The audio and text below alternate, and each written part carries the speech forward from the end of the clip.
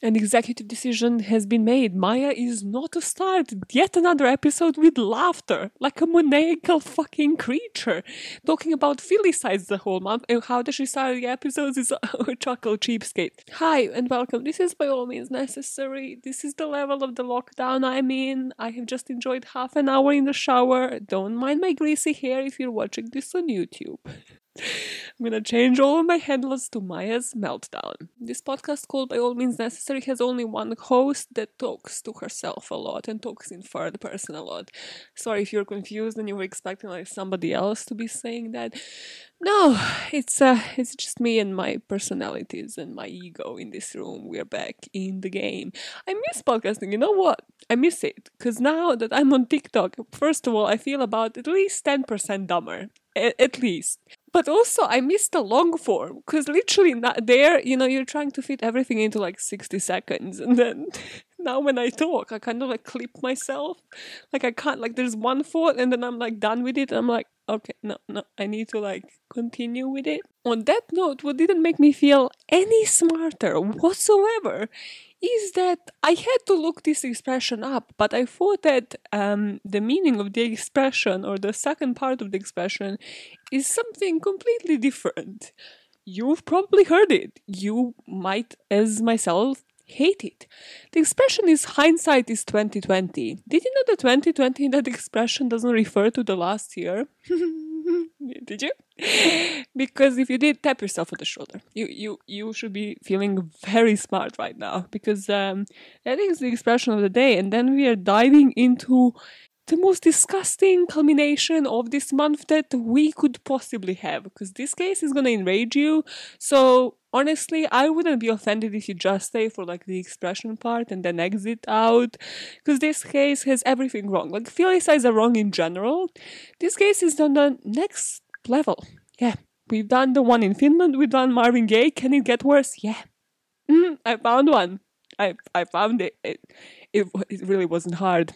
Before we dive into that expression, I haven't seen a single podcast cover this case, so if this episode ever gets removed for any like legal reasons, which I don't know why there would be legal reasons, because there are literally plenty of articles that can publish this, so I don't know if it is to do with like independent creators, or is this case just way too brutal and it's nothing to do with talking about those documents and the legalities of that, and it's just that nobody else wants to cover it. I just thought that really to be really interesting. So if somebody contacts me with like cease to exist freaking thing, I know it's not called that, it's in my head it's called cease to exist. So yeah, if somebody wants to cancel this podcast because of this case, I'll be removing it, but it's important to talk about. So the expression of the day followed by a case. Let's do it. The expression hindsight is 2020. Let's break it down. What's one thing, what's the other? So hindsight technically means experience. It's like looking back onto the past and realizing that maybe you should have done a different thing. Hindsight is 2020 means kind of exactly the same thing. They just complicated with the 2020 thing, which, as I mentioned, isn't to do with the year, with the past year, which was like the worst year in the history of like years of millennials. No, and I was gutted that I didn't know that, because my eyesight is fucked up and I had no idea. So first of all, it's not written 2020, it's 20 over 20 technically. 20, then dash, then 20. This is known as a Snellen fraction. And this is to do with measuring your eyesight. So basically this Dutch ophthalmologist Herman Snellen in 1862 developed this thing, which if any of you have issues with your eyes, you have gone to the ophthalmologist and they have like show you 11 letters or however many. You'd sit in one spot and you start off from the top, from like the ones that look huge, and then they base your eyesight of this ancient fucking method that was apparently fucking established in 1862, and you sit on your chair and you're like, okay, I can't read below like the third line, I'm fucking blind. So the smallest row that you can read accurately at a distance of 20 feet, so let's say if you were to go backwards and you were to read one of these letters, that would indicate the visual acuity of that specific eye. What's considered 20/20 is the eighth row. So you start with that big E usually, which is like the top one, and that is 20 out of 200. So by the time you scroll down to the eighth line while looking at that screen with the letters, that line is considered 20/20. And that's because the person with the normal vision should still be able to tell you the letters in that line at a distance of 20 feet or 6 meters. Except if you're like blind like me and you can't fucking do that shit. Literally every time it would be like further on, I'm like... Also, not to brag, but my eyes are really weird, and one is like a plus and the other one is minus, meaning like with one eye I see distant things, with the other one I can only see like close-up shit. I don't understand it. I don't think my left eye works, to be honest, and it's a lazy eye as well, so I genuinely just think like my right eye saves me and stuff. Don't give your traits to potential murderers, Maya. Jesus fucking Christ. Imagine if somebody leaves you just with the left eye. Why is this where my mind goes? Hindsight is 2020. Moving on to better things. So what does it mean? Did you answer that? No? First, it appeared in the Van News in February 1949, this newspaper. And it was attributed to humorist Richard Armour. And then I was like, okay, let me tell you something about the man. I googled the man. There are 2 quotes that appeared that the man has said that made me not look this man up further. The 2 quotes are, middle age is the time of life that a man first notices in his wife. You thought that was misogynist? The second quote is, until Eve arrived, this was a man's world. Shut the fuck up. How was it a man's world? Until Eve arrived, you wouldn't have been, let's say I'm religious, you wouldn't have been able to reproduce and to make this a man's world. You would be the only person who would then get extinct. You would be the only man, then you would get extinct, and then there would be no man. Or women, for that matter. So shut the fuck up, Richard Armour. So yeah, I didn't look him up any further. I think he's dead, so he won't like sue me for this. I missed podcasting, can you tell? Literally podcasted the exact same time last week, the exact same hour. No, I missed it. I feel it in my chest. Okay, so hindsight is 2020. Let's just finish. Let's just wrap this up, Maya. You can do it. Means that somebody finally realizes that in the event that should have been obvious all along, you made a mistake. And then looking back on it, you're like, oh wow, like hindsight is 2020. I shouldn't have like eaten that lasagna because now I have like diarrhea or, you know, other common stuff that happens to people. So moving on to segue this into one of the most miserable cases that are out there in this world. Okay, the person I'm talking about today is called Gigi. I have also now realized that I have never said that name out loud because there's only one other Gigi that is famous for better things than this one is. And well, I know that this will come as a surprise to everybody, but I don't just sit around talking about models. I know, wow, right. Wow, supermodels, JJ every fucking day. So it really sounds weird when I say it out loud, so I might like figure out a way to just call her G or something. She's a piece of shit. Let's dive in. For context, we are going to New York to 2010 and we are walking straight into a Peninsula hotel. So before arriving at the Peninsula, Gigi Jordan, who was already a famous name in healthcare industry because she's been working in the industry for about 20 years, has taken her son and has made different trips before checking into a hotel in New York. So first of all, she's gone to a Chase bank where she made a transfer of $8 million between 2 accounts. Then she took cabs around Manhattan and has driven for 3 hours in the midst of rush hour, just sort of checking, staking out which hotel would be the best one to go to. I wish somebody spoke to that cab driver and has been like, what was she saying? Like, what exactly was she doing? Finally, she decides on the Peninsula. So after going to the front desk, she takes the elevator to the 16th floor, enters room 1603, this obviously huge-ass suite that costs $2,500 a night. And she pays in cash, which is a bit sus, lady. Like, do you not want somebody to track your bank accounts? Which is dumb because you already made that transaction in the Chase Bank, so something is gonna get back to you. Whatever shady business you are about to get into right now. A few minutes after checking in, she rings room service and asks somebody to bring chicken fingers and carrots, which people presumed were to serve as her son's dinner. And she also requested one of those buckets of ice because what people didn't know is that she kind of sneaked in some alcohol as well. What nobody knew, however, is how much alcohol she sneaked in and how many pills she sneaked in. She carried in her bags about 6,000 pills, out of which they will recover 5,819. They found Xanax, Prozac, Ambien, Catapres, Celebrex, Ezacol, Naltrexone, and hydrocodone. Literally heard 2 of those, but the majority of these have been legally prescribed for her son. Her son Jude was actually autistic. And again, for context, we'll go about this further in the background, but his mother got him, on a lot of pills, but also tried to get him through any therapy possible for him to get better. So Jude at the time would take about 40 pills a day. What people also didn't know is that she had a pill crusher and a syringe. Except from this room service, she would not leave the room for the next 40 hours.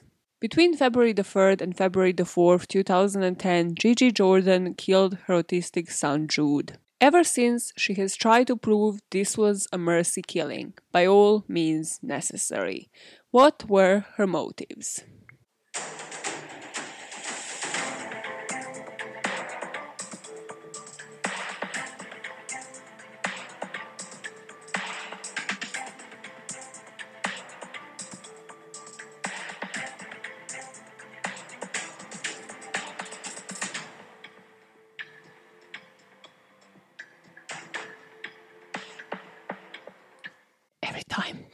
Her discovery story is one of the wildest things I have read in over a year now. We'll talk about what happened to Jude on that evening later. After she has sealed his fate, she composed what other people described as a rambling 20-page message. She made certain bank transactions that we'll talk about later again, and she sent the email to the aunt that was traveling through Europe. Now, nobody disclosed what this particular message that she sent to her aunt contained, but the aunt was alarmed enough to try to trace her down. So she realized she's in one of the hotels. I don't think she disclosed which hotel she was staying at. So the aunt called the Trump residence first, because that was one of the hotels that Gigi was scouting in that cab for.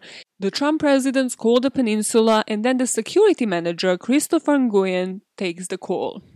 You're in this guy's shoes today because this guy took no shit. He was like, no, that woman, no, actually, now that you mention it, we haven't seen her since last night, since that room service. She isn't checking out, we haven't heard of that son, no. So he immediately calls the officers of the New York Police Department, and they're like, hey, come here for a welfare check, basically. 4 of these officers appear, and he takes them to the room 1603. He does not alert the mom. Love this guy. He's like, no, I'm taking this shit seriously. Fuck knows what was in that email, because that thing alarmed 6 people. He unlocks the door to the room with a master key, and it appears that it was blocked by a chair on the inside. So they push that thing aside, and they come into the most probably traumatic scene ever. So the pill bottles were everywhere. The light was dim, and Gigi was just sitting on the floor leaning against the bed. And in the bed was the boy that at first looked like he was sleeping. Judging by the number of pills that were exposed and vodka bottles on the side, they knew that this child will most probably not be breathing once they check his pulse.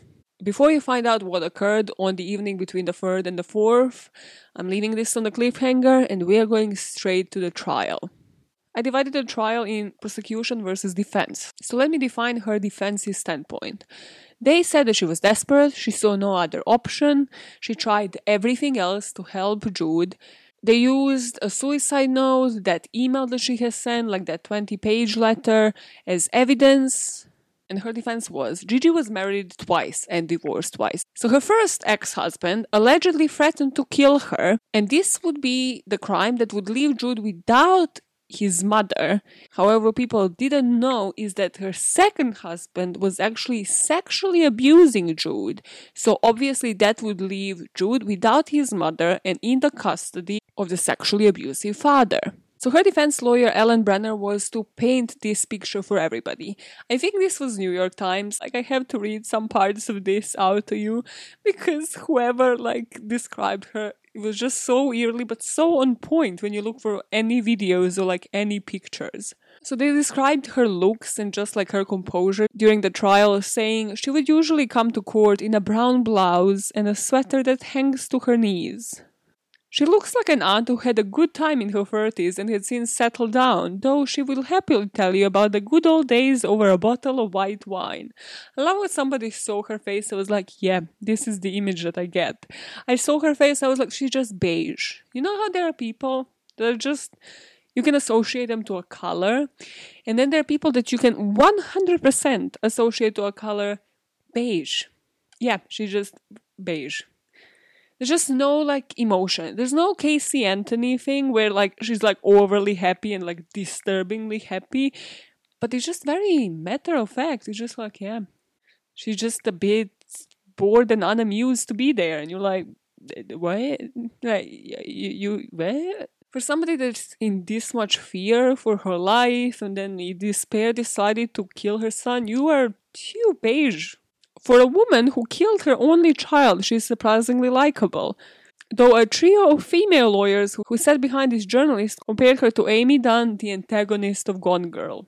Of course she took the stand, which I think tells you a lot about the person. So she pled guilty, and I think this is a mistake in any case, because the defense lawyers in most guilty cases, I think, should advise you never to take a stand, because they're gonna rip you apart, and everybody's gonna judge your behavior and how you act on the stand. So from everything I researched, I don't think this is a common thing, and it's usually the narcissists and the people that want to be perceived as I did this, I was suffering, that usually take the stand, and that's exactly how they look because they can't hide it, because they want to be the center of fucking attention.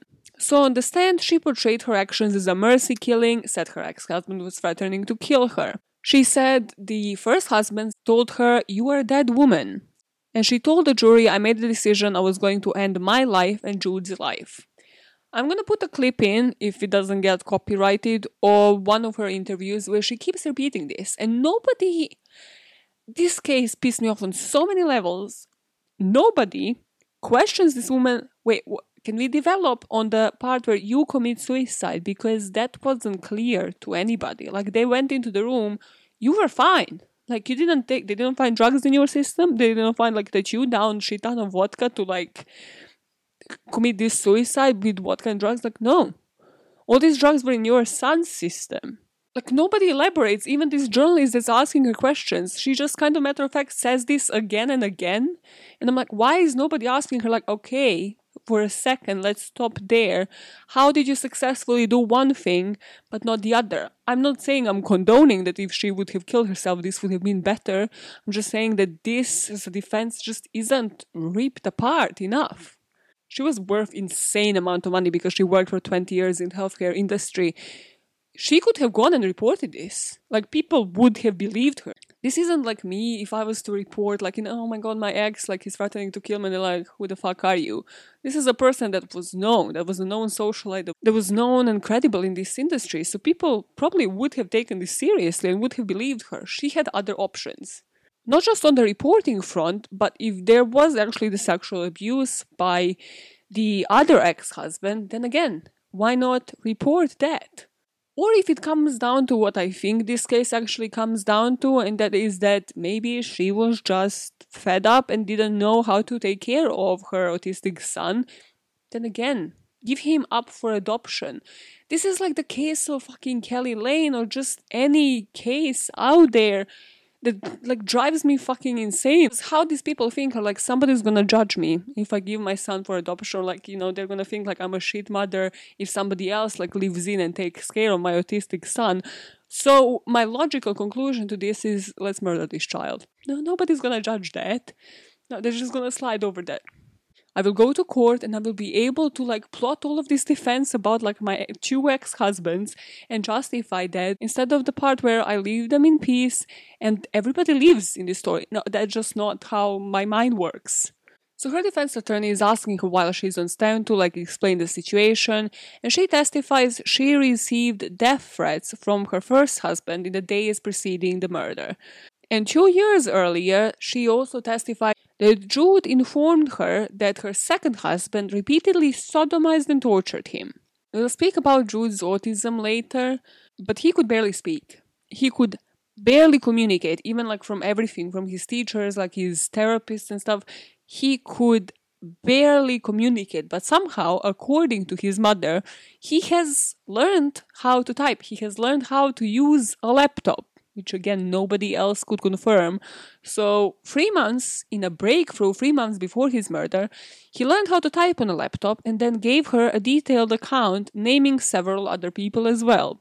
So her defense lawyer, Ellen Brenner, would say that due to the threats, coupled with the fear that her son would again be abused and she would leave him to be abused with another person because she would be dead, caused this like emotional turmoil, and she did it because she loved him. This next bit about what Jude has apparently said, I have only found in tabloids. So there is only 1 page out of the 20-page suicide note that is made to the public that doesn't reveal much. I'll go into that and what's on that page and I'll put it on the screen. However, I'm just emphasizing that the quotes about what Jude has said, I have only found in tabloid articles, so stuff like Daily Mail or The Sun. So I have found it in different articles, but all of them were tabloids. So just take it with a grain of salt. So apparently Jude wrote, "Let's just get out while we can," on 26th of January 2010. And he said, "We are going to die anyway. Let's do it ourselves instead of them. We need to live in a way we want to, not their way. Get the pills and try to do it." And according to these tabloids, she claims he wrote other messages claiming that it wouldn't be murder, and he said like use a lot of drugs so he would die peacefully. So obviously I'm not taking this 100% correct because, well, even if she was to have said that happened, Jude's ability to talk just wasn't at that level in the first place. This is the first page of the suicide note that is dated December the 3rd, 2010. She opens up saying, "I'm writing this note for whoever might care enough to know of our tragedy and do something to help make a change for the better out of all this."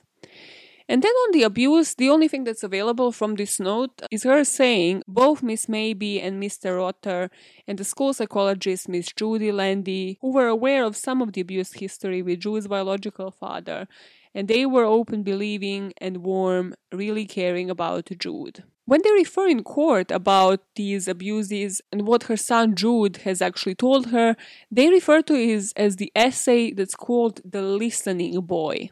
On the stand, she'd also say, "My life can only get harder if I'm dead and my son falls prey to these people again.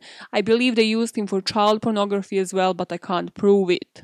There are no further pages of this note available online, and I just need to make something clear. I don't think that they particularly investigated this or have told us how they investigated the sexual abuse part in detail during the court. Like, that's one thing. In every single article, what you find is there was no evidence of any abuse, but, you're kind of not telling me how you arrived at that evidence, so I don't want to just, brush past it, but that's how in every single article it has been represented. From what I read, the biological father of Jude hasn't actually seen him in a year, so that's why this was unfounded. And yes, it can be complete bullshit, but I feel like, people should have at least told us in those articles, how they have investigated any of these claims to make this credible. What I don't find is somebody confirming how they have done this. We have investigated, exchange of messages between the first husband and Gigi, and there was no threats. Or, however she said she got those threats. The same applies to sexual abuse. There's nobody saying, okay, there was definitely, the father and the son lived in separate cities, there was no connection there, they would have never met, there would never have been an opportunity for this to happen. That's the things you don't see. You see stuff like there's also lack of evidence showing her suicide attempt. There's no immediate evidence that the boy had suffered from abuse at the hands of either his adoptive father or his biological dad.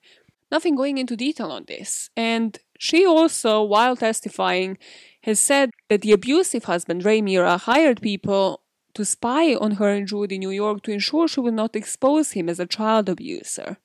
So she thought he hired informants, a nurse, and her husband were also sent to kill Jordan and her son. So that would explain her in the cab basically for 3 hours going around and choosing hotel that she could trust. She said, I was going to different hotels to call lawyers because I believed my room was bugged. So to conclude, on the defense side, they're presenting her as this woman going through like emotional turmoil. She believes she is going to be killed and her son is going to be either abused or killed by one of these people. She has clearly gotten paranoid, has spent 3 years counting for a hotel, can't even live at her own place, has found this suit, and has committed a mercy killing. Now on to the prosecution side. The prosecution came out with what you could consider facts. I know, strange, but you could consider these things a bit more factual, like actual documents, like actual written evidence in writing, the receipts. So they presented her as somebody calculated, no emotional turmoil. Again, one thing I couldn't find is somebody actually evaluating her and being like, okay, she suffers from this mental illness. Everybody just kind of dismisses it. It's like, no, she's completely fine. Like, but has she seen psychiatrists? Like, have we established that 100%? It's like, what drugs is she taking from that bag? Then they presented a suicide note and the transfer of funds. Those funds are going to become important. And other funds, because post-murder, she does some dubitable things as well. So the prosecutors come out and they say that this was not like spur of the moment kind of thing. They said she hasn't spoken or seen either of the former husbands for months. And both of these men gave their rights to her to take care of him. So this wasn't like somebody was fighting her for like parental rights and was like, no, there is definitely threat here. I'm going to take the child away from you. They also interviewed hotel employees and they were like, no, she seemed like calm and composed. There was no like panic, no like, turning back, being like, oh my God, somebody's definitely spying on me. They're stalking me. They're following me. There was nothing like signaling to them. Maybe even, when you call that room service, somebody as paranoid as me can definitely understand if you are a bit paranoid in those situations of anybody, probably even room service. You're like, can I trust you?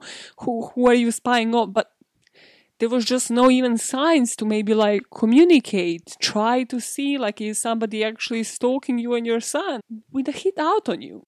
And hotel staff also said that she gave instructions to mail donations to 2 charities and she paid the manager $1,000 cash for an extra night at the hotel, even after she killed her son. And then they bring out these bank transfers that they had, again, the receipts for, that she has made while her son was already dead, and these arrangements that she made via email with a financial manager to cover the outstanding bills. The prosecutor Matthew Bogdanos said this was a deliberate, intentional, calculated act. Now that we have both sides of the story, let's actually go back to the crime. I outlined it this way because that's how I do it, and because now when you hear the crime, you can decide for yourself, does it fit one or does it fit the other, and then let me know what you think.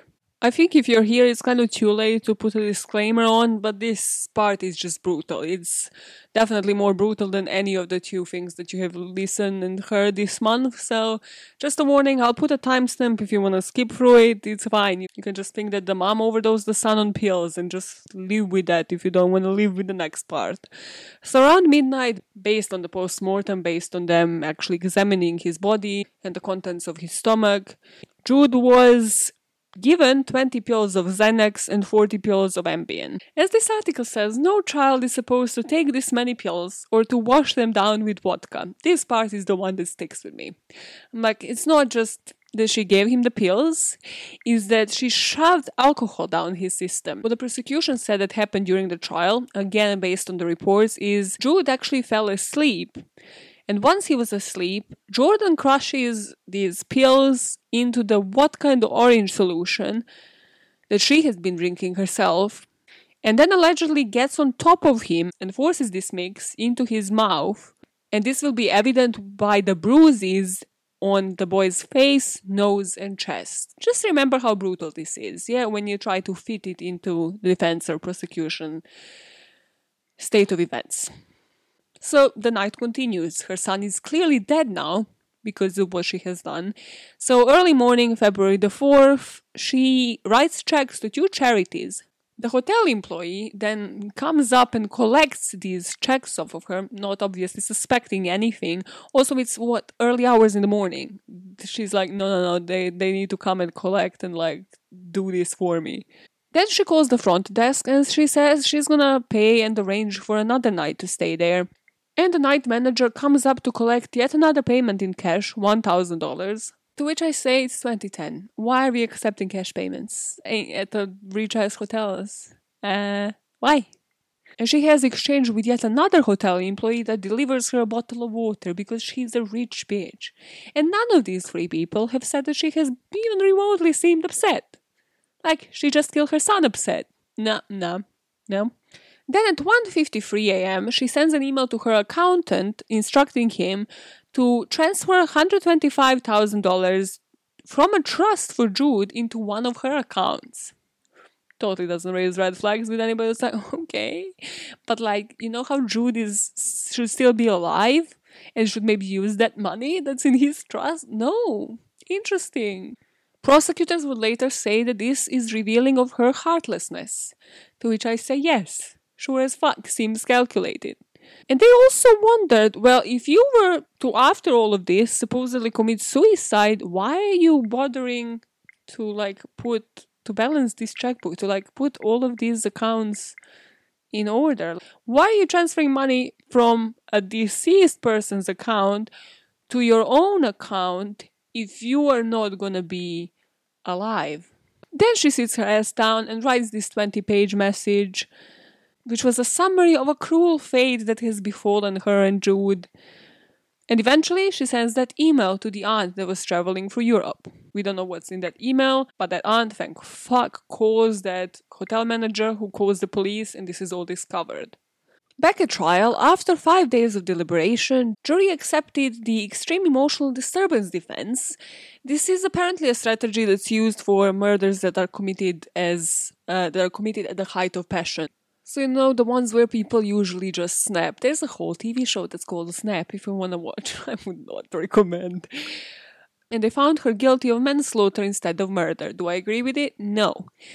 But I knew that was not the end of it, because most of the articles that I was reading were pretty recent, you could say. They were all between 2010 and 2020. So she served her sentence at Rikers Island, and later was moved to this women's prison in Bedford Hills, New York. However, on October the 1st, 2014, Assistant District Attorney Matthew Bogdanos asked the judge to close the courtroom for an off-the-record discussion. I was like, I don't like this, they're gonna appeal. Of course, this wasn't met by approval. Even one of her lawyers, Mr. Kubi, that represented her at trial, didn't get himself involved in this petition in her appeal to get her released. And he said, there is a sense of personal vindication that those principles of an open and public trial that I was risking contempt over. This is the problem when judges give prosecutors everything they want. Sometimes what the prosecutor wants isn't good for them, sort of like too much candy. Hate that analogy, but I get what you mean, you know. You have too much candy, then you get constipated, and then, you know, it stays on your record as a child, right? Because your parents remember. So if you are that kind of prosecutor, maybe the court will remember eventually, or you're just going to become famous for somebody who is sucking up to judges and getting them to get your clients off, regardless of what pieces of shit your clients are. But I looked further into this, and this article kind of gave a book. I don't know if anybody read this, just because, you know, the trial of Casey Anthony, like plenty of all of the ones that I have covered this week, regardless of the perpetrator being female or male, like mom or dad, filicide sentences are lenient as fuck. I mean, as I said, like, at least let them reach menopause. Like, these people are not okay to, like, have any further children. But the fact that prevails is that the courts are very lenient with these sentences. So there's a book, Far from the Tree, Parents, Children, and the Search for Identity by Andrew Solomon, in which he lists like many cases that resemble this in how lenient the sentences were. So he concluded the habit of the courts has been to treat filicide as an understandable, if unfortunate, result of the strains of raising an autistic child. Sentences are light, and both the courtroom and the press frequently accept the murderer's profession of altruistic motives. Which is the truest thing. And nothing helps. The fact that we don't know that much about autism, that unless you have an autistic child yourself, definitely doesn't go in the favor of this. The fact that Gigi Jordan was rich and could defend herself and could explain this as a mercy killing, and that people have seen it regardless of how violent it was, that's the part that bothers me. So she is released and she is on bail now. So she served 11 years, which is more than 70% of her sentence.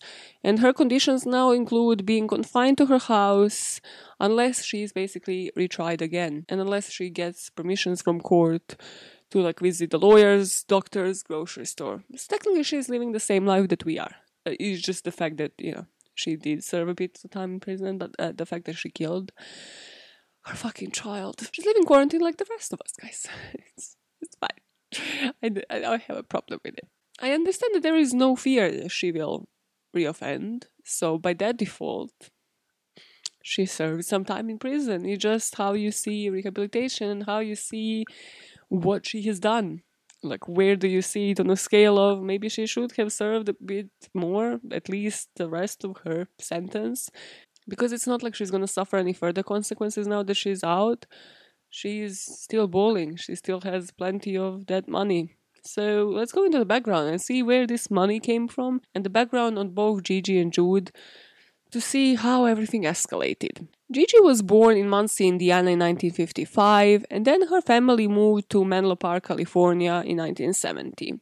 She studied immunology, and much of her work was on skin and liver disorders.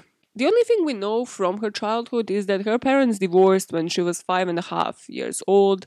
She had a sister, but the sister went to live with the dad. And then I found two things in different articles. One says 1970, one 1973, that she moved with her mother to the Bay Area. She first married at the age of 17 to the man that was about twice her age, because that's how it goes. And this guy apparently was living with a friend of hers, but then, the friendship broke and the marriage broke. So none of those lasted.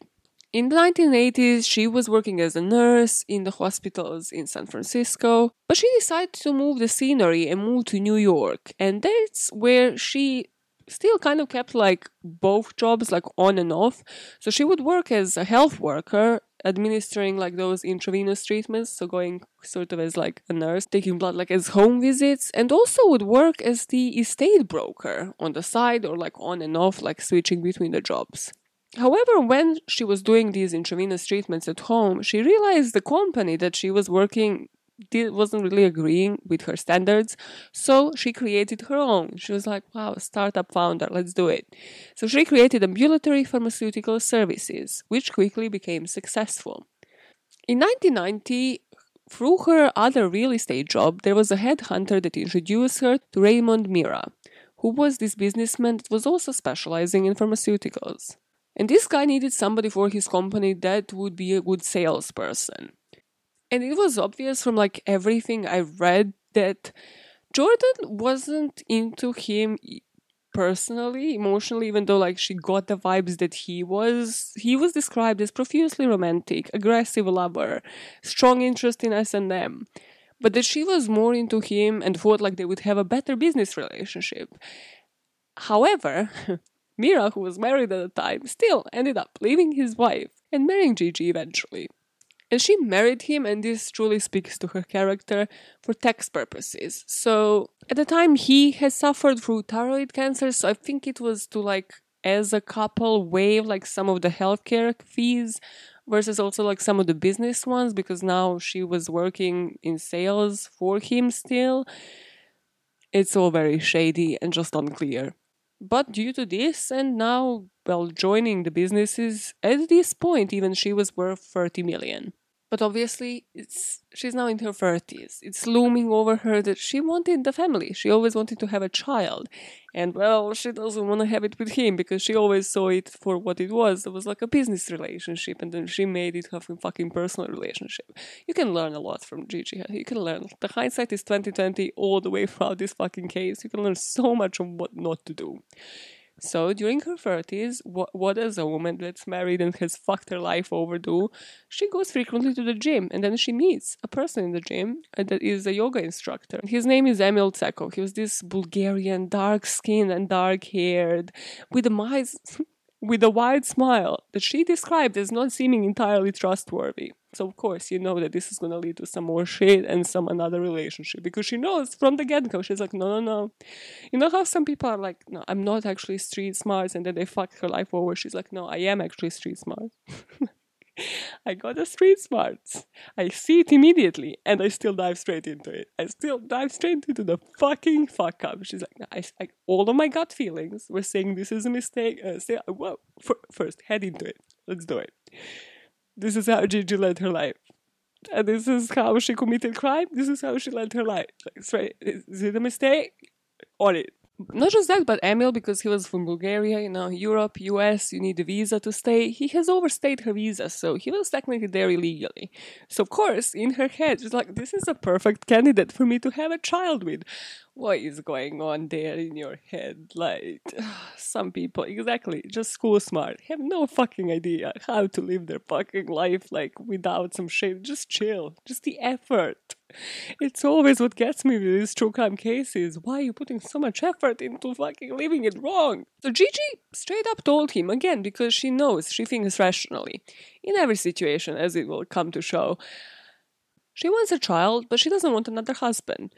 So Seko is like, cool, you, as long as, we get fake married, I stay in the country, you get your child, I get the papers. It's how it works out for both of us. Jordan divorces her first husband and marries Tsekov less than a week after this divorce. So Jude is born on July 13th, 2001, and he was Jude Mira, so he shared the first husband's last name because apparently Tsekov, because he was a yoga instructor who was also here legally, wasn't equipped to take financial care of the child while Mira was. And apparently this woman managed, again, probably clearly thinking and manipulating her way around it, to convince the first husband to still financially take care of her and the child while she basically divorced him in 2001 right after 9/11 in November and married the second person a week later. So whether she was just honest and explained the situation, I don't know how this flew, I don't know how she was manipulating the situation, but she managed to get everything that she wanted apparently. And at first, obviously, when he was a child, Jude seemed to develop normally. However, when he was 2 years old, it was apparent that he wasn't developing as fast as other kids, and he was diagnosed with autism, which is a disorder that's marked by poor social skills and lack of communication and repetitive behaviors. This diagnosis happens, and Gigi is like, cool. I'm bringing you to professionals, I'm bringing you to real GPs, and we are establishing a long-term plan. Like, we are doing the test and trial, because this is truly what you need to do with autism. You need to try something for a longer period of time, see if it works. If it doesn't, okay, change it. Change to different therapists, change to somebody else. Of course, this is exactly not what she does, because she thinks she knows the smartest thing. She knows everything suddenly about autism, even though she has probably never fucking researched it before this, because she has experience treating livers and shit.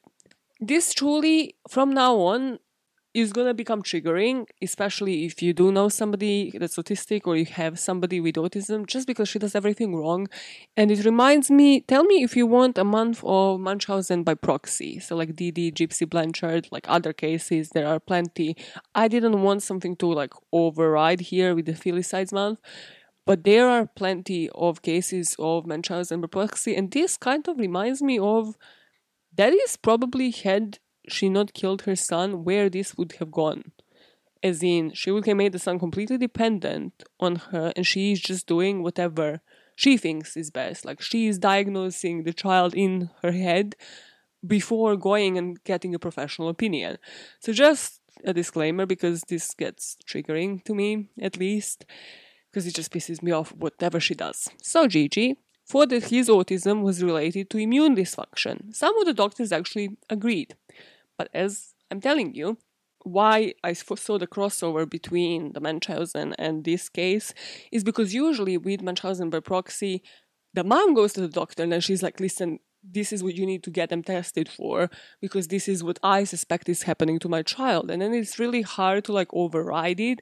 And then what happens is whoever is the first person that makes that false diagnosis, everybody else follows because all of these people have their jobs online. If you're a fifth person seeing somebody, which is so dangerous, but if you're a fifth person seeing somebody that 4 doctors, psychiatrists, psychologists have already diagnosed as one thing, then of course you're going to be like, well, why would I override professional opinion of 4 other people? Let's just stick to this treatment. Let's just agree with them.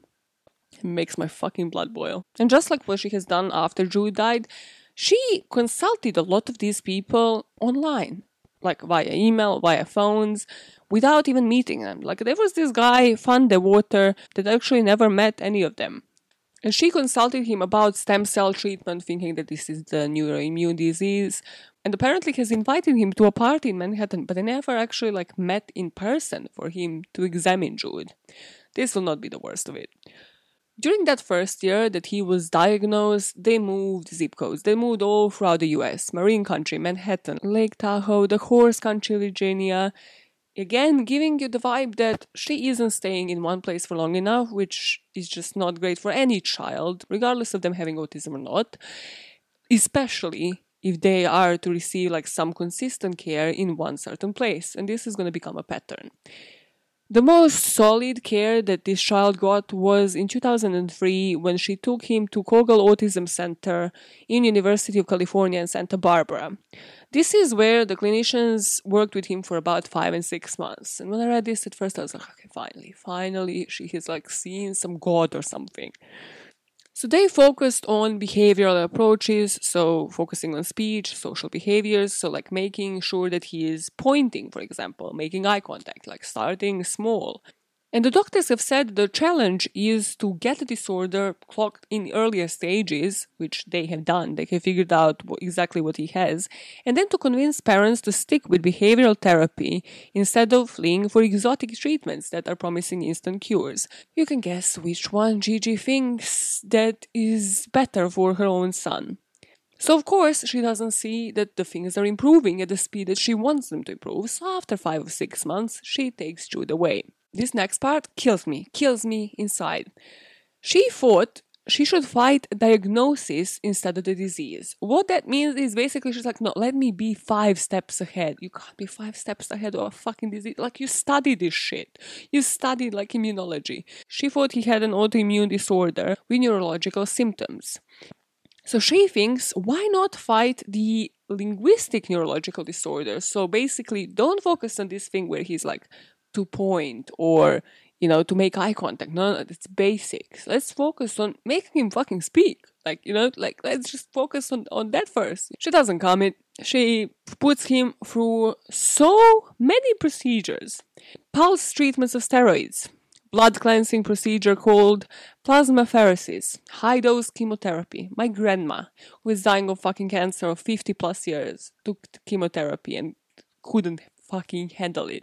This child, who is within the first 5-6 years of his life, is going for chemotherapy. Stem cell treatments, electroconvulsive therapy, dozens of psychoactive medications. We know he was taking 40 a day by the age when he died, when he was 9 years old. She even thought that he might have had adrenal cancer. So he received full body MRI scan at Yale. No tumors were revealed, but again, she persists because this is where she's going. She has to have complete control over her kid. And she places him on a treatment on these norepinephrine suppressors. Is that how it's pronounced? Of course it doesn't help. Of course it doesn't help because now, you think he has a tumor that he doesn't have, you're using something that doesn't have. Of course his mind is going to be even 10 times more mush. How do you think he's going to suddenly improve when he's under constant medication that's just making him probably groggy as fuck? And in early 2008, she starts to like unravel. This is when she starts losing it, and she starts saying that Jude has actually learned how to use a laptop despite of all of this and despite nobody else witnessing anything even remotely close to that, and has blamed dozens of people that have sexually abused him. So Gigi starts corresponding with Flint Waters, who was this Wyoming-based investigator of internet crimes against children. But I think this guy got really red flags. Like, I'm so enraged that this did not stop then and there. Because what this guy does, he gets some red flags, probably because of how she was describing it. He's like, this is not how a child would describe something like this. It doesn't sound legit. It sounds like he can't even speak. And in the stories, there were references to satanic cults. But he obviously is like, okay, come and meet me. But what he does, he's like, no, I need somebody else to investigate it. So at the airport, when she flew to meet this guy, the police waited for her. And basically she was taken into custody to be questioned. And Jude was put into foster care. While they were questioning her in the police, she said it all started with one day Jude rising from bed with the shouts of "dead bad."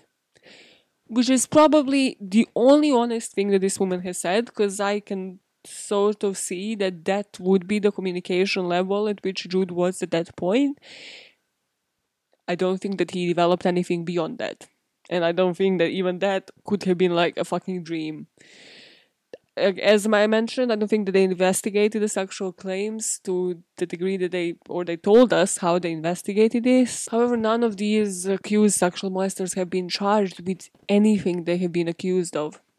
So they're questioning her further, and she describes that he started typing on the computer and the BlackBerry. He described extreme ritualistic forms of abuse, including oral penetration, anal penetration, forced ingestion of feces, and torture with needles by his father. And she describes, yes, she never reported it to the police, but she has consulted, again, she's consulting multiple people, she's consulting different therapists so that she has it on the record. Eventually, somehow, her friends, because again, she's influential, she has like friends in influential places, were calling the police and were like asking for her release, she needs to be reunited with her kid. And Jude was released from foster care, she was released from custody, and they went back to California. And truly, if there was one point of no return, this would be it. In 2009, there was another ray of hope for Jude. He was enrolled into this small and progressive studio school on the Upper West Side of Manhattan. And at this point, before this, she would never stay in a single place for more than a month, beyond that time that she stayed at Santa Barbara for like 5 to 6 months. So studio school seemed to understand that autistic children cannot cope with a classic traditional classroom setting. So they had like a kind of small caring place where he could have really thrived. So this teacher, Julian Mebby, was, if you remember, the one that she mentioned in that note that she left after the murder. And she was kind of accommodating. She was one of those teachers that we appreciate so much because she would add a personal touch. She would understand the child and then treat them as an individual, accommodating their own needs, which was really important here. So when he would refuse to come into the classroom, she would allow him to sit in the hallway in his favorite rocking chair. And in December, so this is December 2009, remember, his mother said that he was already using laptop and saying that bad and all of that. This is when maybe for the first time witnessed him say a single word, which was hi. And she clearly remembered it, how thrilling this was for her. Also, she recalls this time when they went to ice skating in Central Park, and he obviously wouldn't skate, but he would sit next to another teacher as well, and it just looked like, he was acclimatizing, he was enjoying himself, and he was actually paying attention. He was very attentive towards what's happening, which she didn't notice before. And she said what was very exciting is every time Jude was making contact with somebody and moving away from his mother physically, as that's how it should be normally. So for her to see something like this again meant that this child could have possibly thrived. It just was, move him from this attachment and dependence on a parent. But of course that wasn't good enough for Gigi. Maybe last saw Jude on January 19th, 2010. Gigi decides for some reason to take the child out and go through different hotels. She went to Florida. They stayed at Four Seasons in Palm Beach. Then they returned to New York on February the 3rd. And this is actually where she was apparently staying, at the apartment, the Trump residence. However, she thought at this point, she was full on paranoid that her ex-husband's Mira's henchmen are out to get her. So the cameras spotted her going into the apartment, but then 5 minutes later coming out. And next you spot her on the corner of 72nd Street and Columbus Avenue, where she gets him a hot dog. Then they went to Chase Branch, made that $8 million transfer, and this is when they got into a cab for 3 hours, just going around. And her bail application from 2011 describes this period. Gigi Jordan saw no path by which she could protect her child. Death for both of them was the only refuge. Which I'm sorry. Again, I don't want to say like it's more been enough what happened for me to be like, oh, she didn't try enough to commit suicide. But that part is just never explained. Like, why was nothing in her system showing that she attempted to kill herself as well? Why was this so violent to begin with? You'll have to let me know, where do you see this fitting, towards the defense or the prosecution? Which account of events is this fit for you? My personal opinion, this was calculated. We are going to go into the motives now, because obviously her own presentation of why this was done was altruistic, was a mercy killing. And then, for me, it is, like, let's say we have a scale. It's like one of those moving scales where it can be both things, but it kind of leans towards one or the other. For me, it is between spousal revenge and unwanted child. So let's discuss that in further detail. Let's say this was altruistic, so she believed she was helping her son. Usually in those cases, those parents are suffering from psychosis. Here, I don't think anybody diagnosed her. I could not find that anybody diagnosed with this woman with any mental health issues. So what we have is her saying that this was a mercy killing, her saying, giving us reasons why she killed it, because obviously one ex-husband was out to get her, and then that would leave him without a mother, and that would leave him in the hands of a second husband who is sexually abusive to the child. I'm not discarding the altruistic thing, because I do think like she snapped at a certain point and she possibly could have convinced herself every single day that this is the truth. Another point in the favor of the altruistic killing is what she said, that she planned to commit basically a murder-suicide and kill both of them, and that way she will end this pain and all of that. And unfortunately, the aunt sent somebody and they caught her before she could do that. What doesn't go into that favor is, first of all, for me, how brutal this killing was. I can never get that off my fucking mind, how brutal this was and how it did not have to be that. Like, literally, this was an autistic child who went to sleep. She could have given him milk and pills and he could have overdosed. Like, this, I'm not saying she should have done any of it, but it definitely did not have to be this violent. And that's not the violence that she has ever portrayed towards herself. That's the part that I have so many problems with. So if you're calling something a mercy, why does it not feel like it? It just adds to it, because she is calling everybody else an abuser, and then this is how it ends. And now going back onto that scale, I think if she was thinking rationally, let's say because she hasn't never been diagnosed with psychosis, with anything, then yes, I definitely think there was some grudge towards her spouses, like her ex-spouses.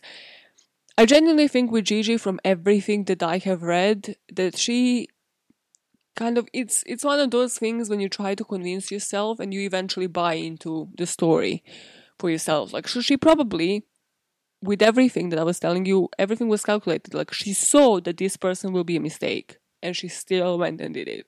She saw that this path would be wrong. She still went for it and did it. And then the only way that something like that can be justified in somebody's head is to make this other person a bad guy.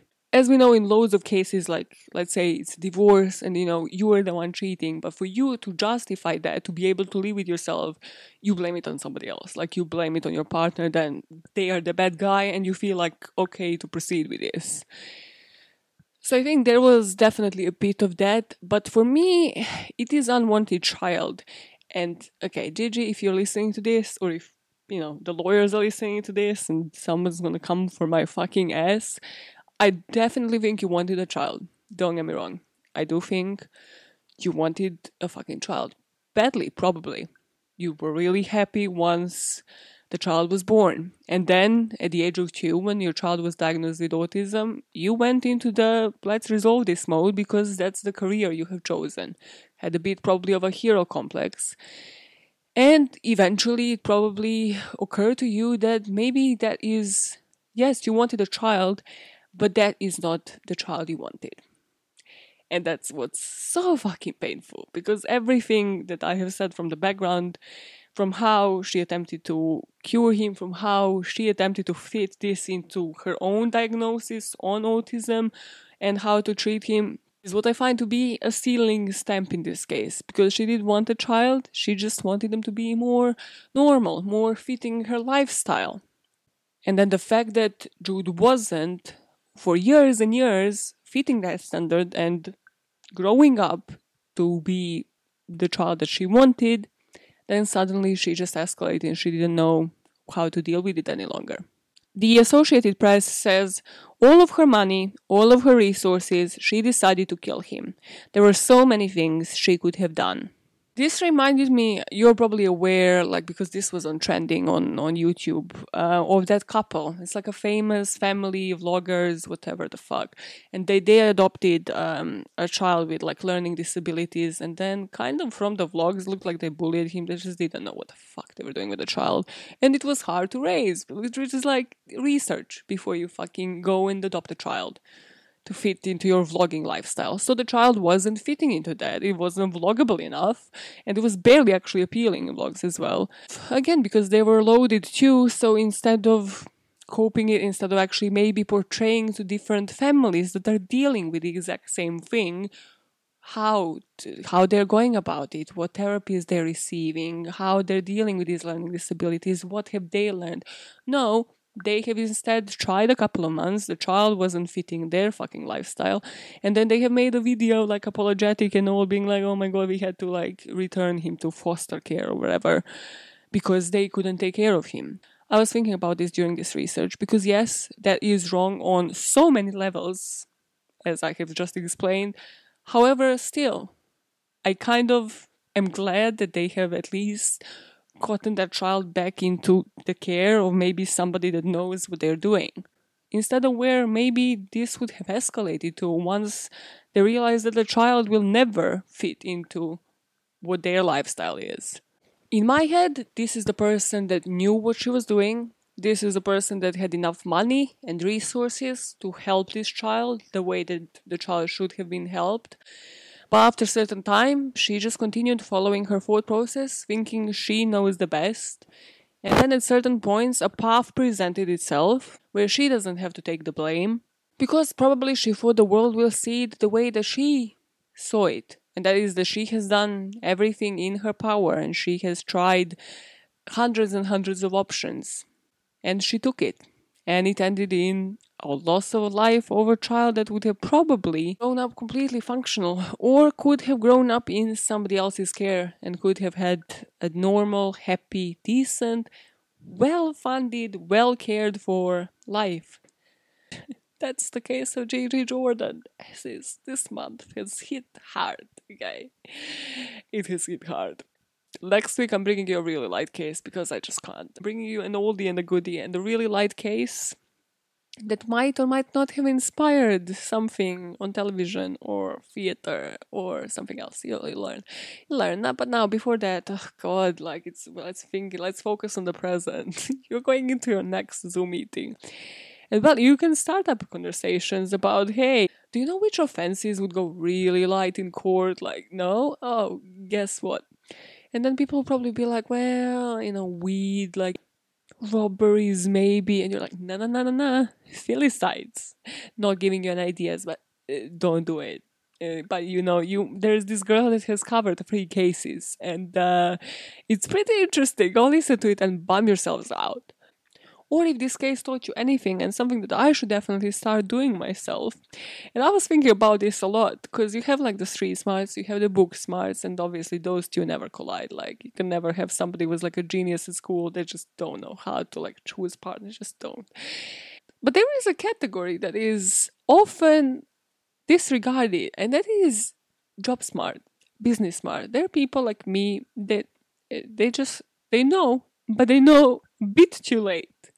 Like, they can't really figure it out 100% at the interview stage. Like, maybe, like everybody is great at the interview stage.